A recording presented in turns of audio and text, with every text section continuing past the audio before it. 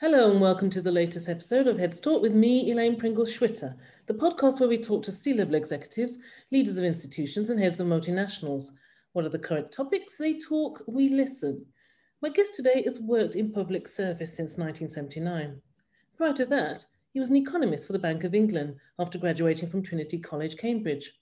So 40 plus years service with roles to include the Metropolitan Police Authority Home Secretary Representative, chairs of various bodies, a member of the House of Lords, and the president of the Institute of Strategic Risk Management.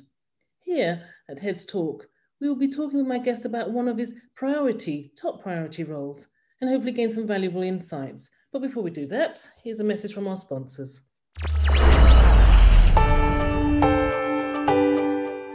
PrivCap Resources Group is a fast-growing Canadian-based private capital leaders platform, facilitating access to investment insights, resources, and capital for its members. It runs senior-level forums on private equity, venture capital, and real estate under the brand name The Club Series in North America and the Euros Forum in Europe.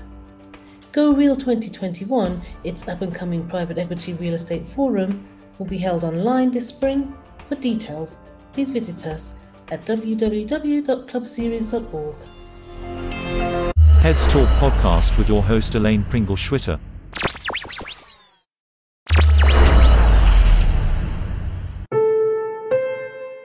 OTGA Management Consultancy works with clients to deliver exceptional results. The services are strategy and business planning, change management, strategic partnerships and alliances, data analytics for efficiency and growth, and development of white papers. Get in touch at www.otgaconsultancy.com. Heads Talk podcast with your host Elaine Pringle-Schwitter. Lord Toby Harris, Baron Harris of Haringey, is a Labour Party politician in the House of Lords, taking his life peerage seat in October 1998. He's been a member of many boards. He's been an advisor to many organisations, both public and private. And among his many chair positions, he's the chair of the National Preparedness Commission, which we'll get into in greater detail in the course of this discussion.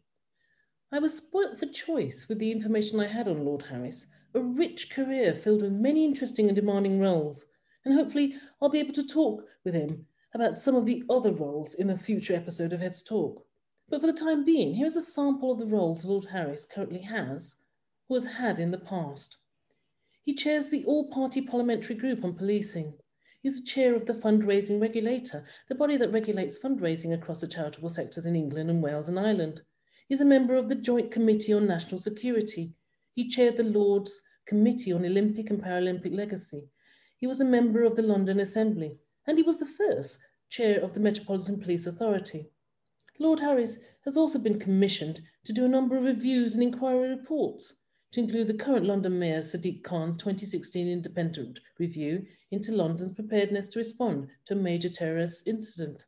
So without further ado, I'm delighted to welcome Lord Harris to Heads Talk today. Good afternoon, Lord Harris. Good afternoon. Right. As mentioned in the introduction, this episode of Heads Talk will concentrate on the current work you are doing in your role as the chair of the National Preparedness Commission. We may touch upon your role as the president of the Institute of Strategic Risk Management, but let's start with a straightforward question. What is the National Preparedness Commission and what is the remit of this body? Well, the commission was brought together by people who were interested in trying to raise the preparedness of the UK as a whole to deal with a major crisis, a major threat, a major incident of some sort. And the idea was conceived before we got into the current pandemic. But what we found, of course, is that because I think many people have been shocked, shaken, dismayed by the fact that the fabric of their life as they've known it, the fabric of our way of life, was disrupted so dramatically by the pandemic. In some instances, it may be difficult to get back to the same rhythms that we've been used to in the past. And I think that demonstrated to a lot of people when we were talking about the commission and getting it moving was that it really is necessary to ensure that as a society, we are better prepared to deal with whatever may come our way. And so that's the idea. The remit is to raise the level of preparedness, not just for national government, but for local governments, local communities, for businesses, for different organizations, right the way down to the individual and their household. We're going to talk about the pandemic in greater detail later in this conversation. So I'm just going to park that there. I'd like to ask, how's the work of cybersecurity increased in the last 10 to 15 years? Well, I think it's increased enormously. I recall, I think about 15, 16 years ago, I started asking questions in Parliament about whether the government was satisfied with the level of cybersecurity of the national infrastructure. And the responses I got were very bland, very confident. It was sort of, you know, the tone was, don't worry your little head about these things. We've got it all under control. Nothing to see here. And I asked these questions repeatedly for 2 or 3 years. And then suddenly there was a sea change. Suddenly you had the sense government was taking this much more seriously.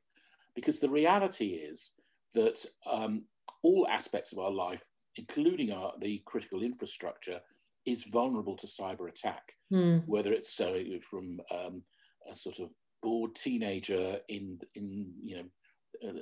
their parents' house in their bedroom, right the way through to a national state organized attack. And that vulnerability is there, and we really have to design into all of our systems a level of security to withstand certainly the casual attempt to intrude, the casual attempt to disrupt. I have to say that I think there are enormous vulnerabilities in that area. And you also have to plan not only to avert and prevent such an attack, but also you have to plan for what you would do if such an attack was successful in some way. Yes, indeed. Would you say 5G and the security issues around that is in your remit as well? Well, 5G is going to be part of the critical infrastructure. I think what we're going to see is with an explosion of the number of devices that are connected to the internet, the whole Internet of Things. And that's going to, it may make our lives enormously more efficient, effective, enjoyable, or whatever it may be, but it creates a whole number of other points of vulnerability. And of course, one of the difficulties with new innovations, with new ideas, with people getting something to market, is they need to get to the market quickly. And that sometimes means that products are brought to the market where security has not been built in right from the beginning. And that means that those products are creating a vulnerability, not only in respect to that product, but anything else that they're connected to. Yes, around it. Let's go into some detail about the activities within your organization. Let's look at development of plans, for example.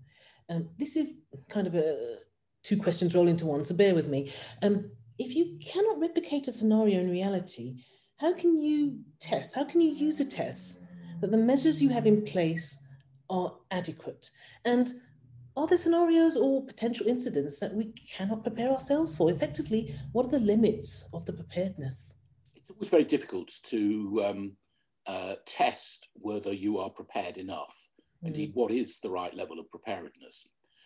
There are various technical things that you can do. I mean, a number of large organizations are developing what they call digital twins. This is an approach whereby you try and replicate and create a model of your system, and then you see what happens if you pull something away or something goes wrong or whatever else it may be. I think that the simple answer to that is that you should be exercising for various scenarios all the time, or certainly on a regular basis. And those exercises should not just involve the technical people involved, but it should involve the decision makers right the way through the organization. We're used to the idea that if we work in a building, there will be periodic fire alarm tests. We're used to sometimes have to do fire exercises where we all evacuate and so on. You have got to have the same level of awareness and preparedness so that people know what they would do under certain dramatic situations. So testing and exercising is critical in as part of that. And the other thing to remember is it probably won't be what you've planned for. It'll be slightly different. So I know you want to talk about COVID in a moment, but many countries had a flu pandemic plan, yet COVID wasn't a flu. It had some of the same characteristics.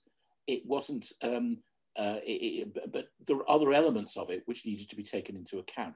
And that will be true of almost whatever happens. I mean, there's a good argument for saying, if you planned for something, you probably prevented it you probably ended up preventing it happening. So it'll be something else, something you haven't planned for that arises. So it's about being ready to expect the unexpected.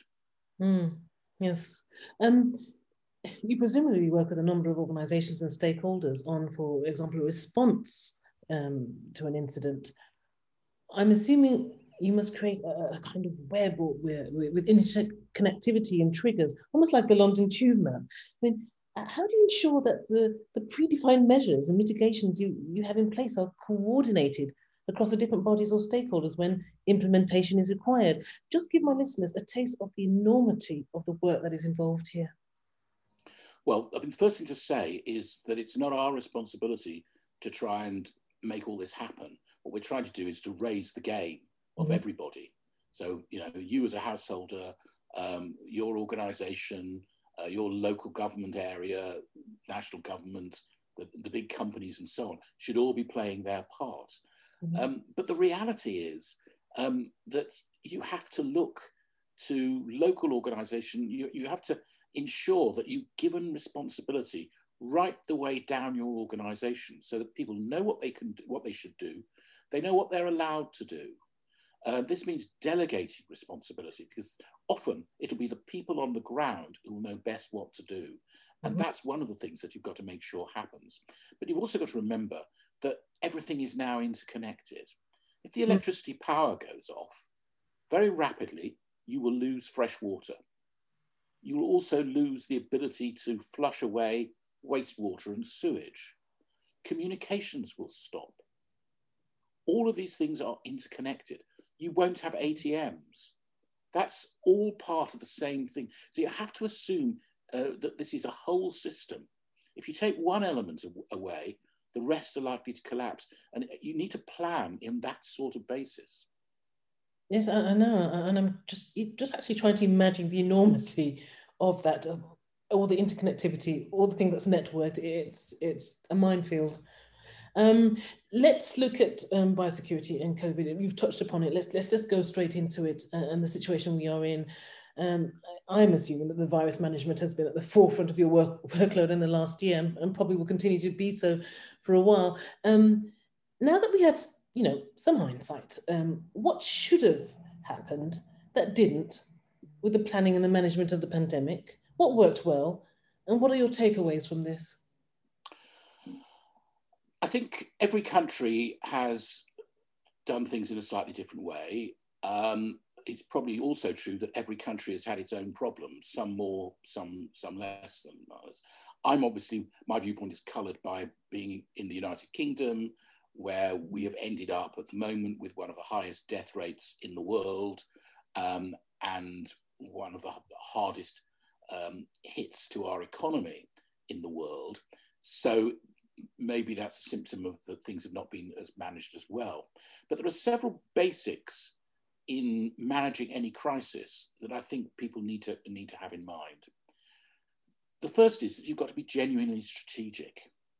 It's not just about dealing with what's immediately in front of you. You've got to think 2, 3, 4, 5, 6 steps ahead. So you're trying to stop the spread of the virus.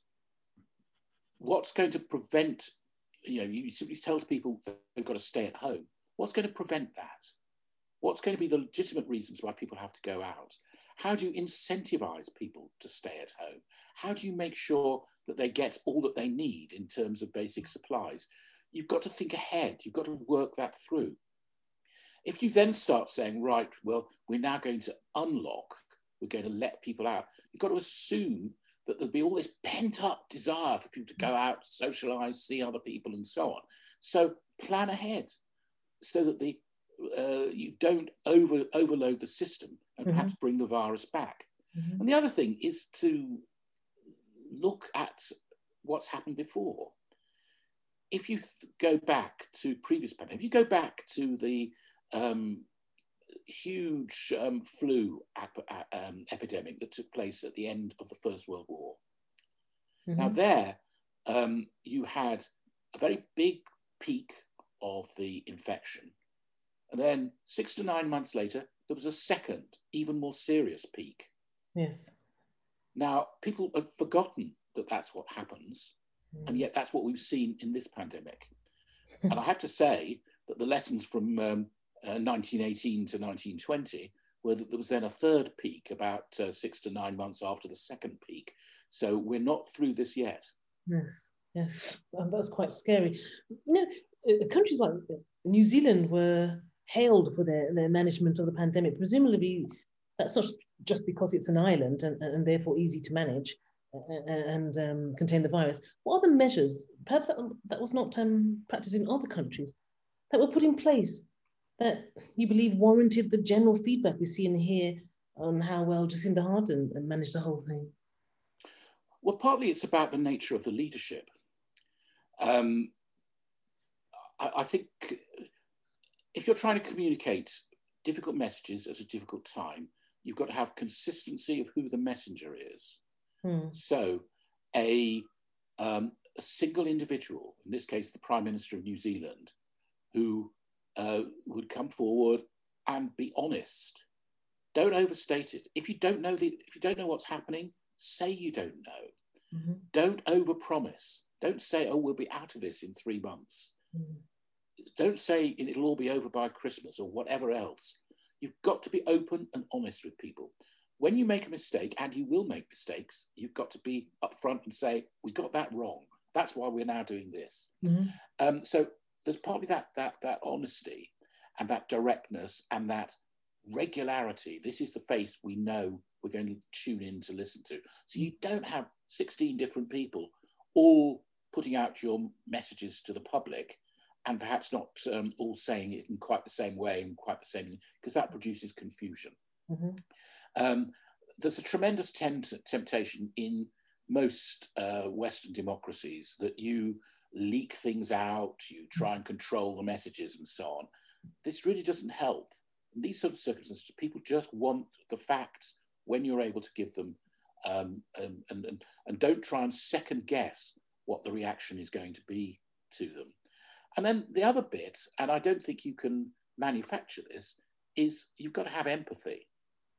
Your leaders have got to demonstrate that they care about the people they're leading, whether it's within their organisation or more generally in terms of the public, if it's a sort of national situation. So I think that's the critical part. It's often very important to get the right style of leadership. Yes, indeed. As an add-on to the biosecurity conversation, let's look at collection, usage and analysis of data for future use and responses.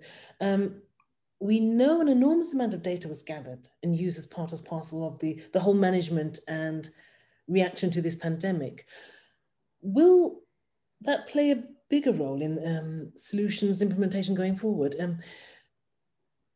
We all now know Boris's focus statement, data not dates, to ease lockdown. So the process of data, process of gathering, accessing, interpreting and redistributing and at speed the data is now more than ever top priority here.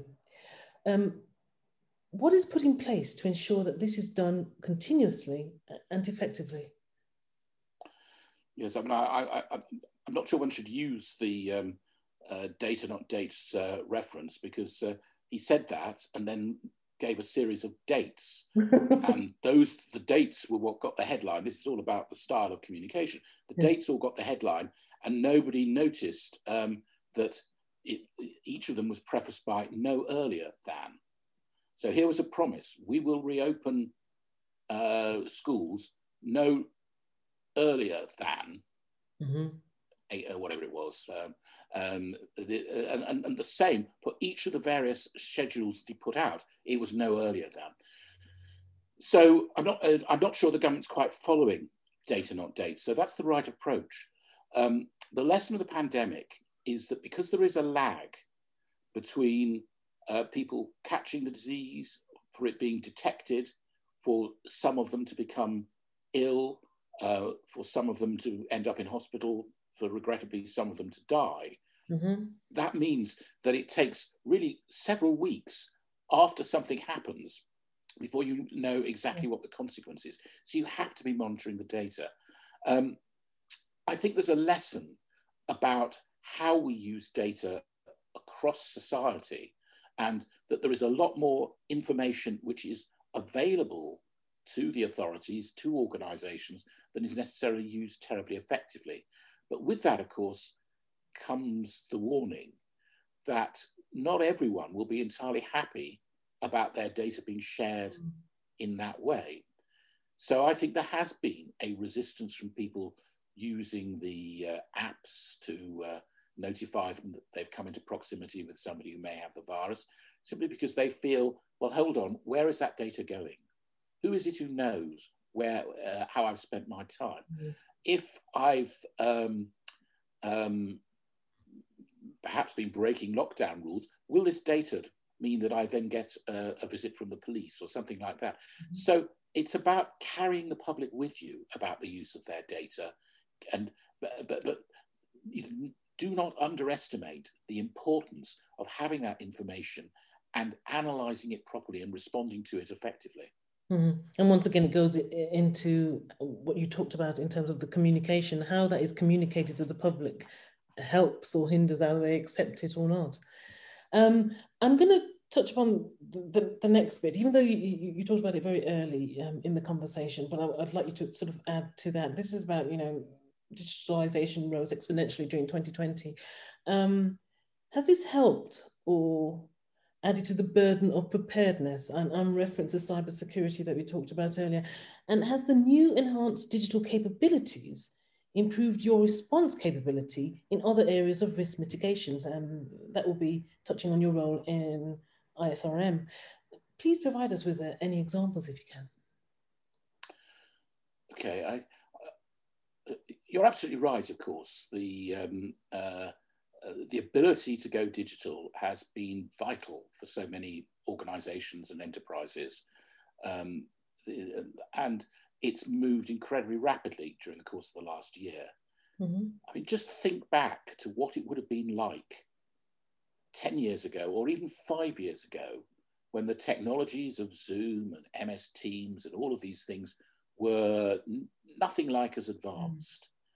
Would companies, would businesses have been able to function in the way that they have been? Would our doctors have been able to communicate with people using video technology and so on? All of that demonstrates how important it's been, how valuable it's been to us in terms of responding to the current pandemic. But it also created an enormous vulnerability.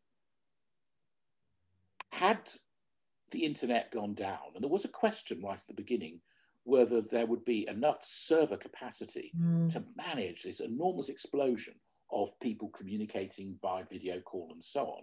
Had the servers gone down, had we lost that connectivity, would we have been able to cope? And there's an important message here that in all of these arrangements, always have the fallback. Always think about, well, what if? What is the alternative? And we've got used to sort of running our economies on the basis of, let's do it in the most efficient way possible.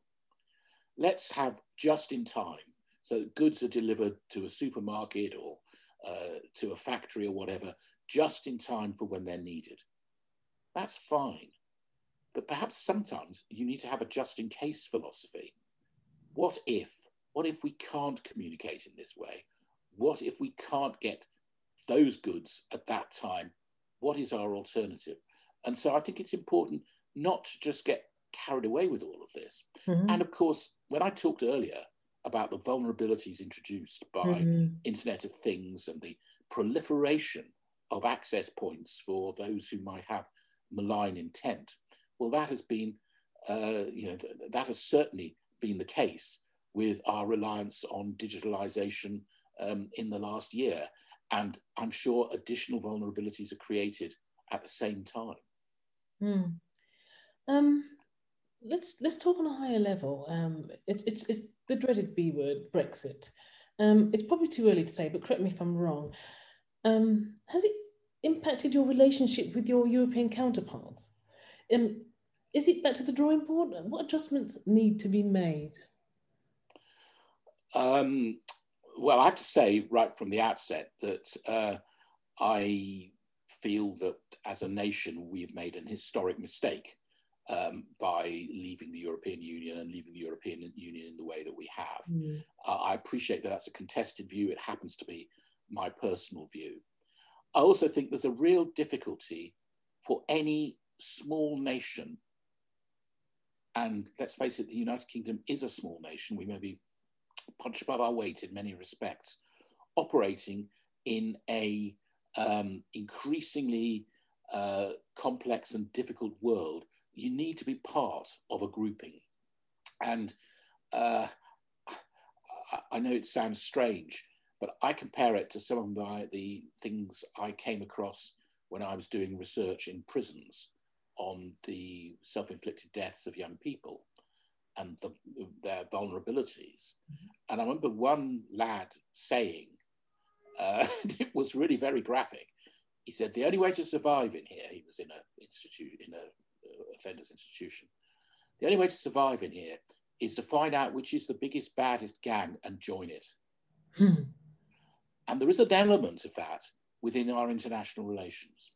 The European Union is not perfect. It has its problems, its bureaucracies, its sloth, it's difficult, and so on. It's not performed particularly well in terms of vaccines. But what it does have is it brings together all of those nations together to work on things together and to support each other. And I think that you've got to remember that there are some entities who would like to break that down for all the wrong reasons, not about Britain being able to stand up on its own, but about weakening the idea of a European Union, of the strength of that European Union, which then makes it easier for other powers, Russia, China, and so on, to operate.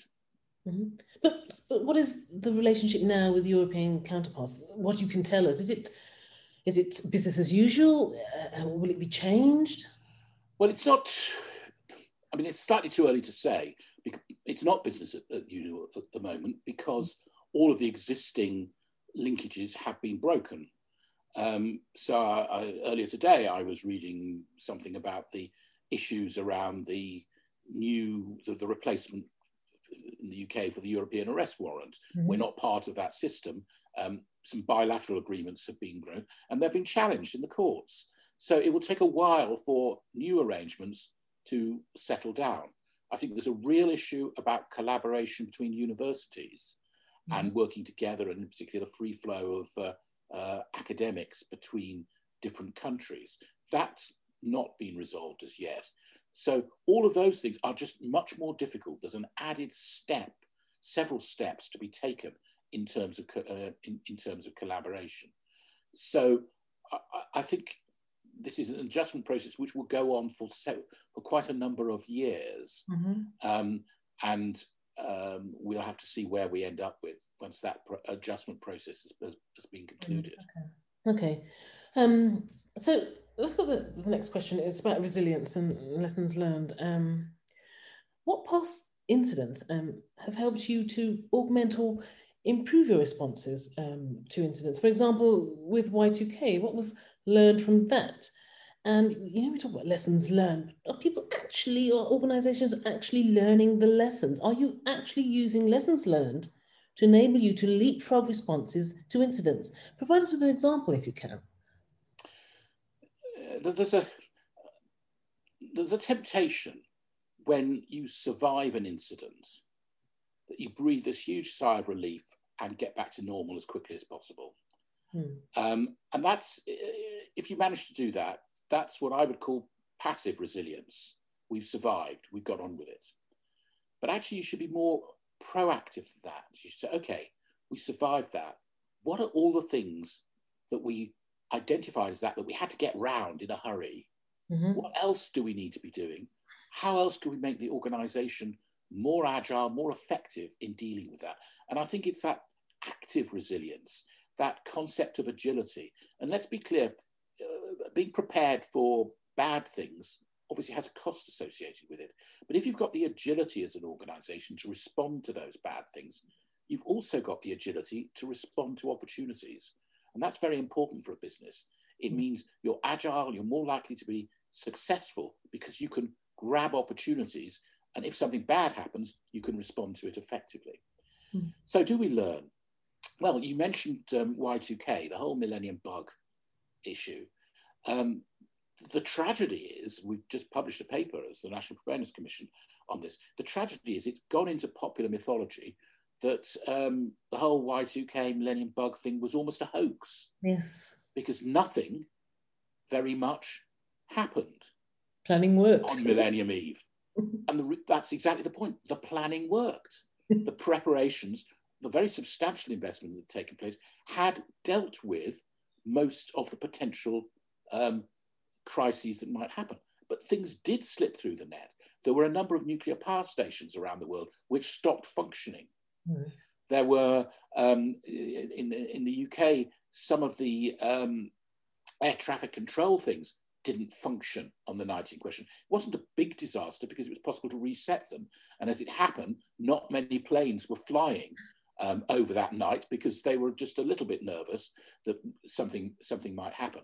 So the wrong lesson has been learned from Y2K, which is that it all got overhyped. This was a lot of IT consultants trying to make money, telling us to do things which we didn't really need to do, and it was all almost a hoax. The reality is, you do have to learn lessons. I don't think we're very good at learning lessons. Every bad incident or everything I've ever been in, somebody comes on and says at the end, we will learn the lessons from this. Learning the lessons isn't quite enough. You've got to do something about those lessons. When I refer to moments of the work I did in prisons. This was a series of tragic cases looking at the self-inflicted deaths of young people, usually young men, who'd killed themselves in prison. The sheer, when you looked at the investigation, there was always an investigation after each death.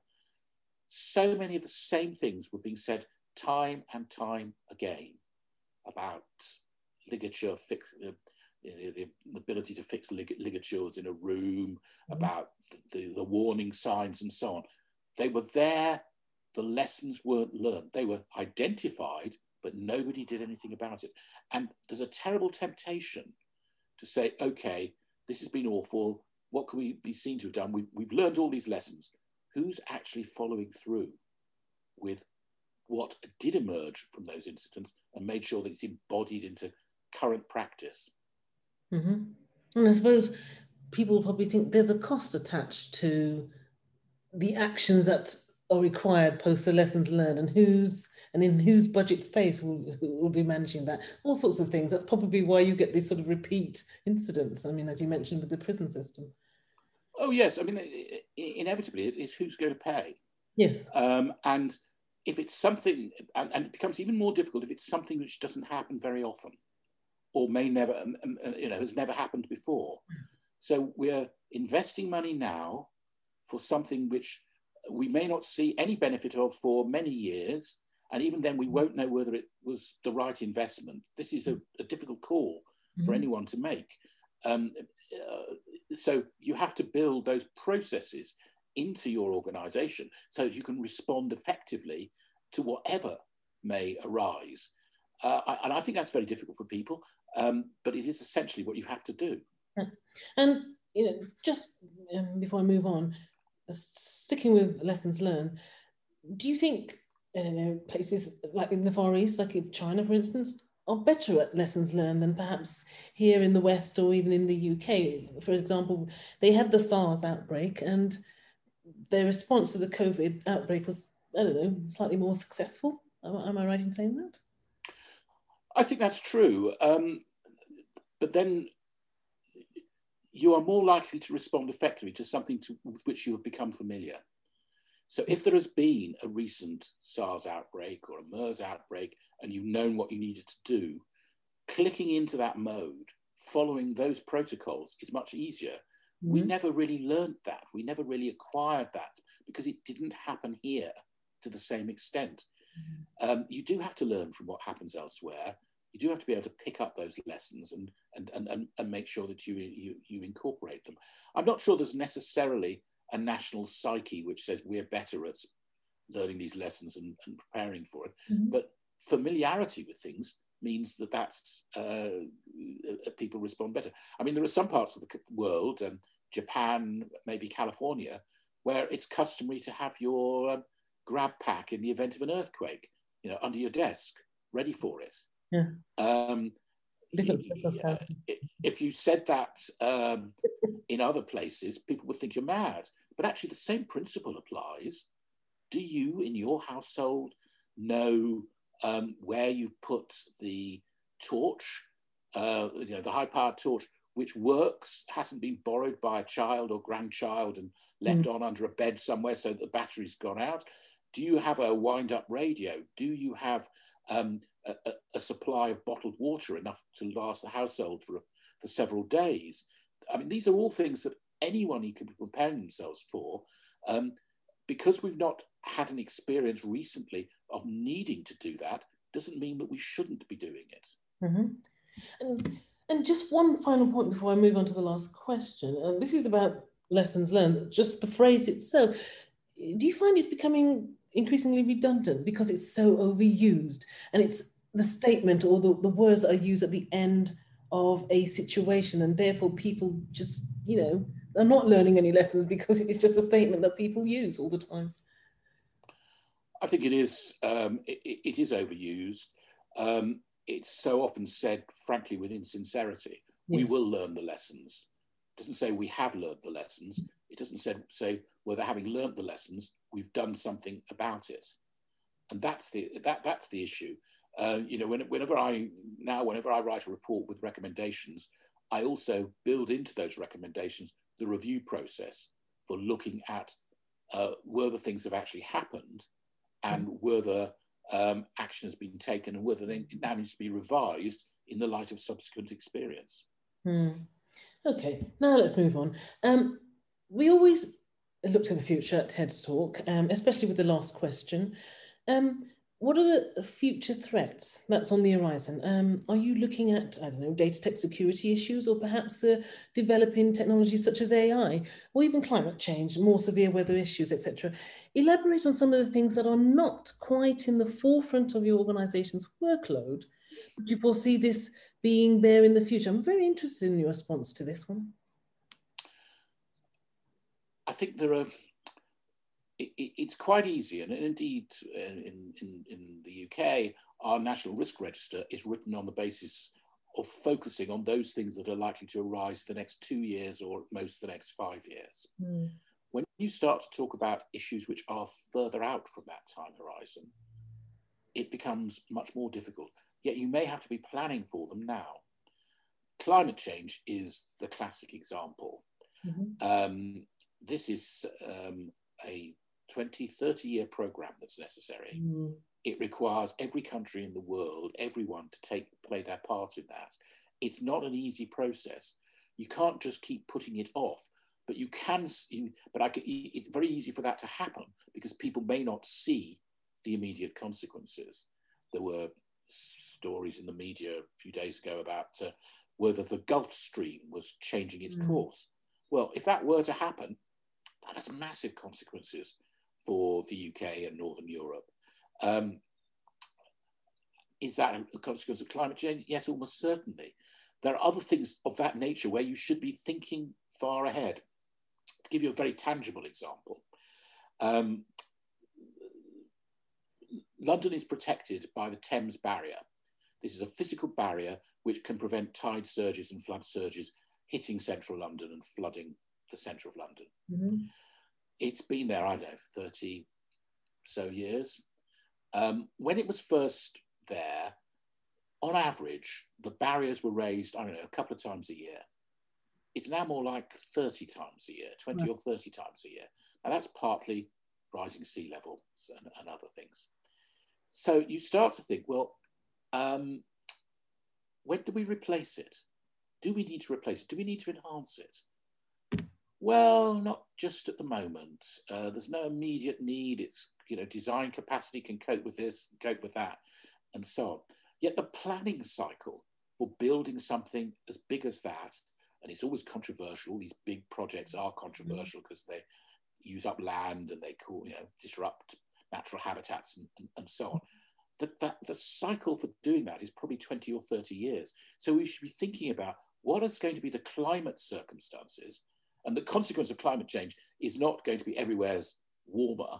It's going to be that there are going to be more extremes of temperature, more storms, more floods, and so on. What is likely to be the case 20, 30 years from now, and what do we need to be doing now to mitigate those consequences? And that's a long-term decision, one which is very difficult. You threw in AI and developing technologies. We don't really know is the answer. I'm not necessarily one of those people who think that, we're going to have robots taking over the world.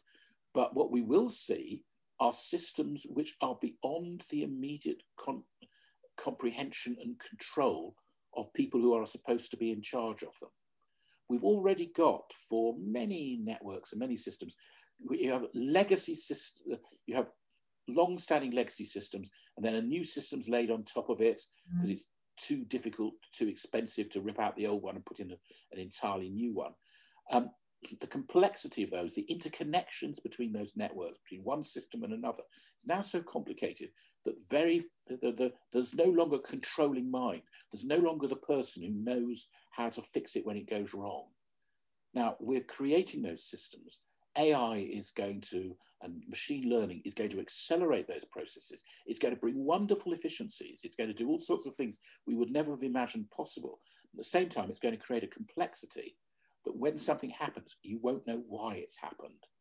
You won't know what to do to undo it, to make things work again. And that's an enormous issue, which I don't think we've really come to terms with. That's quite concerning. Are you concerned? I spend my time worrying about things that might happen and difficult situations, things that are, so I get used to it. But the reality is that we are living in a world of very considerable uncertainty, a world where I think those uncertainties are rising, and we do have to be ready to respond to those. We have to plan on the basis that the unexpected will happen, that things that you can't even conceive of at the moment might happen. So what are your basics? What do you need to preserve? What do you need to make sure always happens? And how do you do those essentials in the absence of some of the things we take for granted? It's a different sort of mindset. And I suppose with some of the climate change issues in 30, 40, 50 years time, the irony is we probably won't be able to use that phrase lessons learned because the devastation would be so great you wouldn't be able to move from that. The thing I love about doing this podcast, Heads Talk, is that I'm always learning and I'm always being enlightened. Lord Toby Harris, many thanks for your time and insights. Thank you very much for having me on the programme. Thanks for joining me today on this episode of Heads Talk. Don't forget to subscribe to the show via my website, elainepringle.com/Heads Talk, or wherever you get your podcasts. Finally, I'd like to thank our sponsors, guests, and you for helping to make the show possible. Please join me next time where I'll be featuring more executives, decision makers, and heads of multinationals.